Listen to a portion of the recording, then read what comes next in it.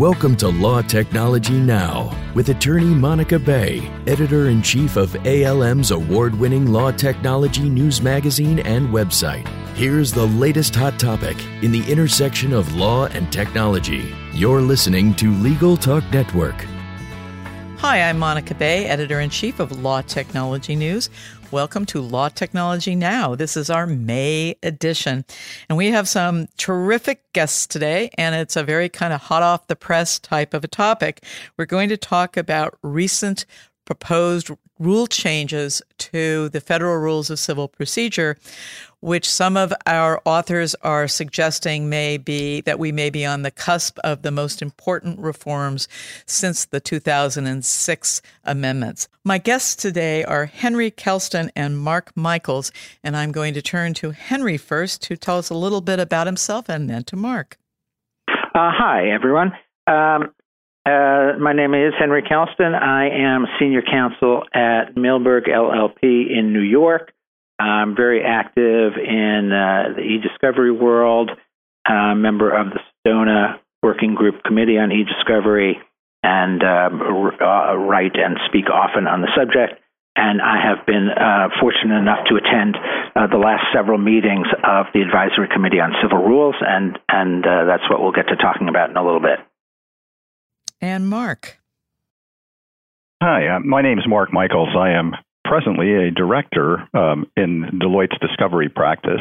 Prior to joining Deloitte, I was with the Fortune 500 networking company and managed their e-discovery and was part of the litigation management team.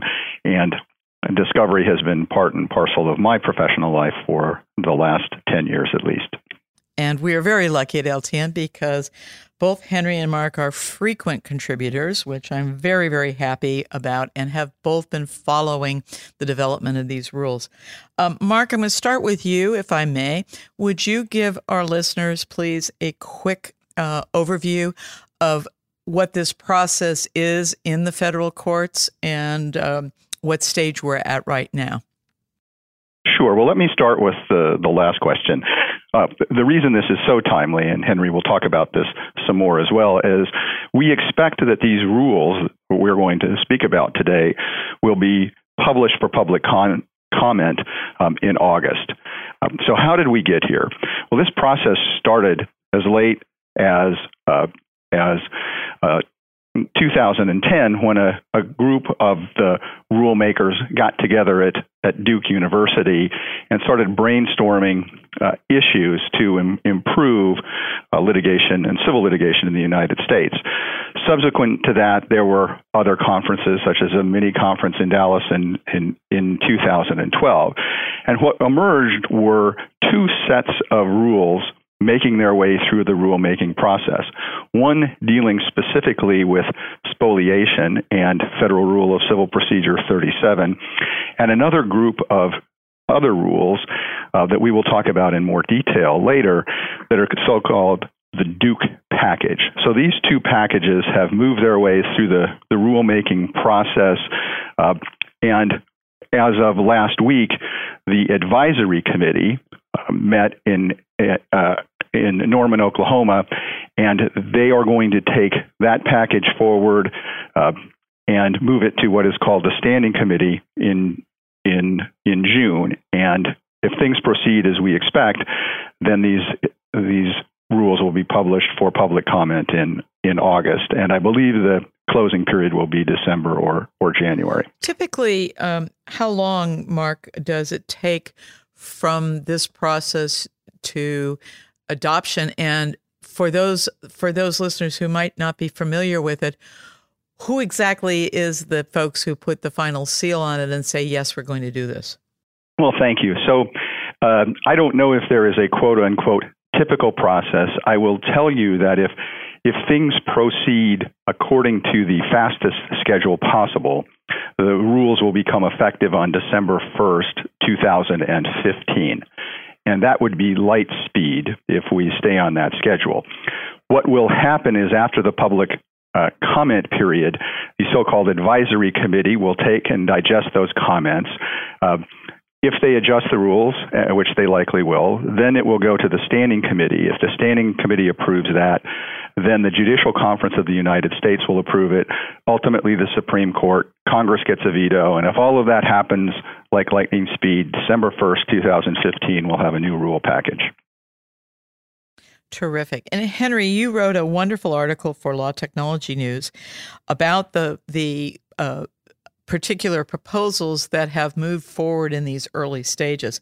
Can you talk to us a little bit about what the key proposals are and why they're important? Sure. It's perhaps easiest to talk about the proposals in sort of three groupings. One has to do with the timing of actions and the scope of discovery and numerical limits on discovery. Those are, what are commonly referred to as sort of the Duke package. The timing issues have to do with the reduction in the time allowed for service after a complaint is filed, and then a reduction in the time for the court to issue a scheduling order. Those are of some concern to certain kinds of parties, particularly the government, but it's not sort of where the focus of where the heat really is. Then we get to the scope of discovery and what the proposals seek to do is basically remove from the court the option of expanding the scope of discovery from information relevant to the claims and issues in the case where the court now has the option to expand that to information relevant to the case. The numerical limits, as I described in the article, are all proposals to reduce some of the current limits in the rules, and that is to reduce the presumptive number of depositions from 10 to 5. The number of written interrogatories permitted would be reduced from 25 to 15. And for the first time, a limit would be imposed on the number of requests for admissions a party can serve. And the proposed maximum is 25 requests. That's not including requests related to the genuineness of documents. And of course, as under the current rules, in any case, the numerical limits can be increased by stipulation or by court order. There are proposed changes to Rule 34 relating to the kinds of objections that are often made to requests to produce, and basically the proposals would require a party to state the objections with specificity and also state whether they are in fact withholding any documents on the basis of the objections. Also, if a party says they'll produce documents as opposed to allowing inspection, they'd be required to put in a date for production, as opposed to what happens now, which is the response usually says, we'll produce documents sometime, but not with a specific date.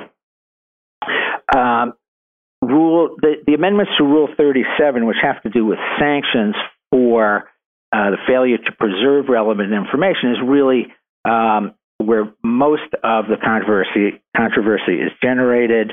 And basically what the committee is trying to do is unify the rules on a national basis, whereas now there is some disagreement among the circuits in the common law about what level of what kind of showing is required to support a court's imposition of what we refer to as serious sanctions, case determinative sanctions, where issue preclusion, evidence preclusion, and adverse inference or dismissal, and possibly an adverse inference instructions. And so they're instituting a regime where those kinds of sanctions could only be imposed where there is a showing that the conduct causing the loss of information has been willful or in bad faith and has caused substantial prejudice in the litigation, or alternatively, a showing that the loss of information has effectively precluded a party from making its case at all and that's based on a situation like the Silvestri case where had to do with an airbag in a car, and the airbag evidence was destroyed before the opposing party had a chance to inspect it and have it tested, and that really destroyed any possibility they had of litigating their case. So where that kind of thing happens, either less of a showing of fault or no showing of fault would be required. That's the basic outline. Henry, thank you so much for that summation. And we're going to take a quick moment for a word from our sponsors, and then we'll be back to wrap it up and talk about what happens next. And I want to know how fluid this whole process is going to be. So we'll see you in just a few moments.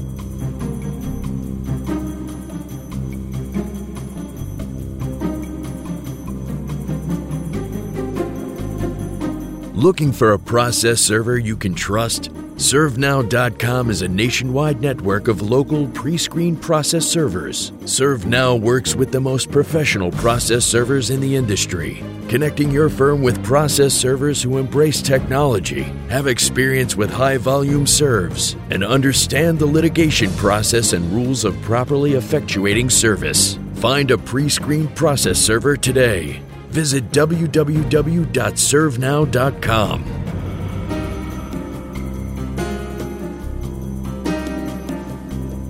You can advertise with us at Legal Talk Network and have your own commercial play in this podcast. Just send us an email at advertising@LegalTalkNetwork.com.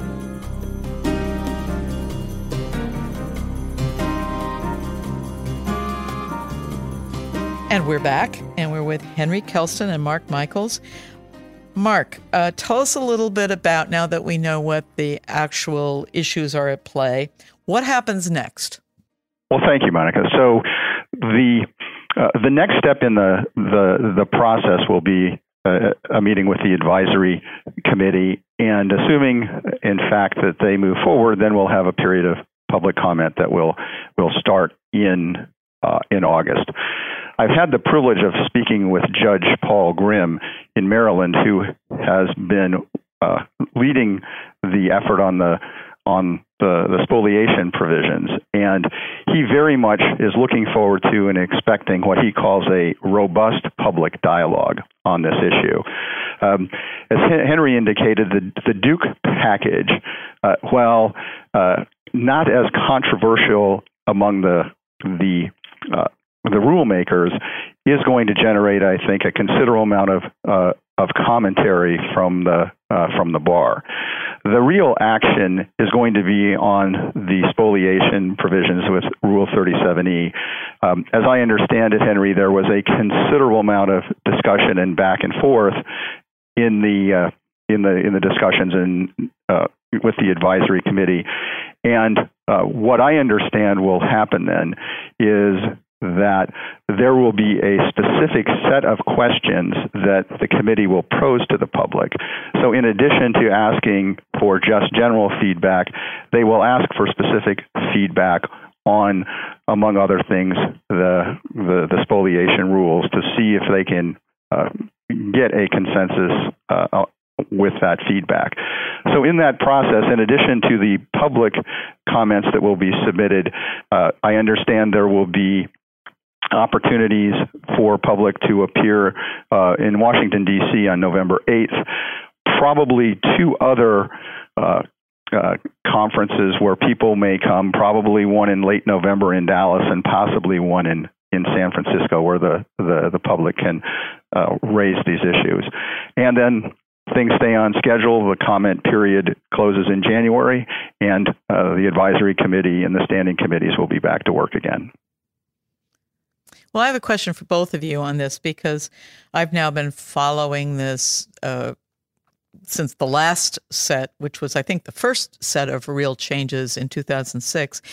And I've noticed that there does seem to be a split on a lot of these rulings, which is not going to surprise anybody, between the plaintiff's bar and the defense bar to a degree. Are there any particular hot points that you two would predict will be, other than the ones you just mentioned, Mark, that might be a little fiery. I know that Bob Owens has written some of more defense-oriented arguments, particularly on the question of at what point the Shira Scheindlin question of at what point do you reasonably anticipate litigation? Are there going to be any hot points like that coming up? Yes, a lot of many. I mean, there's no question that these proposals, individually and as a package, are largely designed to cut back on the amount of discovery. The scope of discovery is reduced in certain circumstances. The numerical limits are reduced, and greater showings of culpable behavior or intent are required in order to impose severe sanctions.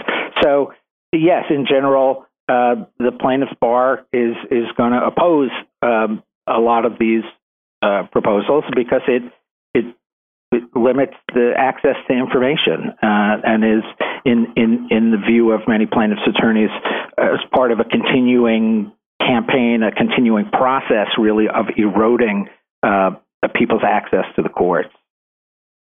And of course, we all hear a lot about probably the buzzword of the last 2 years has been proportionality, and very grave concerns about the costs of e-discovery getting so incredibly bloated that oftentimes they quickly outpace the expected exposure in the case itself. So I suspect everybody understands that there are definitely two sides to each story. Would you agree with that, Mark? I would agree that when you're dealing with lawyers, there's at least two sides to every story. Good point. From the defense bar, I think one of the things that we should expect to hear is a continued push for a bright line preservation rule. And the costs that corporations face with over-preservation has been an issue that's been in the forefront of this discussion. Unfortunately, from the position of the view of the defense bar, that issue is not in these rules, and I would expect to see the defense bar weigh in pretty heavily on a bright line preservation trigger. I would just briefly say that the committee spent a tremendous amount of the advisory committee spent a tremendous amount of time trying to draft a rule that would provide greater guidance on that issue, and essentially concluded that it simply was not possible to craft a rule that would cover all of the myriad situations in anticipation of litigation. So there was an effort, but it did not succeed. Well, I'm looking forward to hopefully many more articles from both of you, as well as our audience. If you are interested in writing about this topic, if you have strong opinions, I hope you will email me at mbay, M-B-A-Y, at ALM.com. We've run out of time. Before we hang up, I want Henry and Mark, please tell our listeners how they can reach out to you if they would like to contact you. Henry? My email address is hkelston, HKELSTON, @milberg.com. And Mark? It's Mark Michaels, and my email is MMICHELS, no A, MMICHELS @Deloitte.com. Well, I thank you so warmly for being on this program, and we, of course, have just touched the proverbial tip of the iceberg. As always, I want to remind everyone that there are 3 ways you can find our broadcast. You can reach us at www.legaltalknetwork.com, at ALM's site, which is www.lawtechnologynow.com, and because we're so cool, we are on iTunes. Shout outs in New York to my wonderful senior producer, Charles Garner, to Denver for our producers, James Palmer and Amy Thompson, and CEO Adam Camras. And here in New York again, my boss, the wonderful David Brown, who is Vice President and Editor-in-Chief of LTN.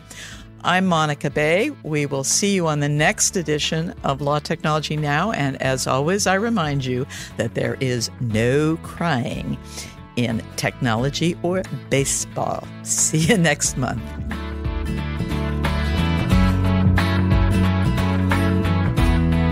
Thanks for listening to Law Technology Now, produced by the broadcast professionals at Legal Talk Network. Join Monica Bay for our next podcast covering the technology issues affecting the legal profession. Subscribe to the RSS feed on LegalTalkNetwork.com or in iTunes.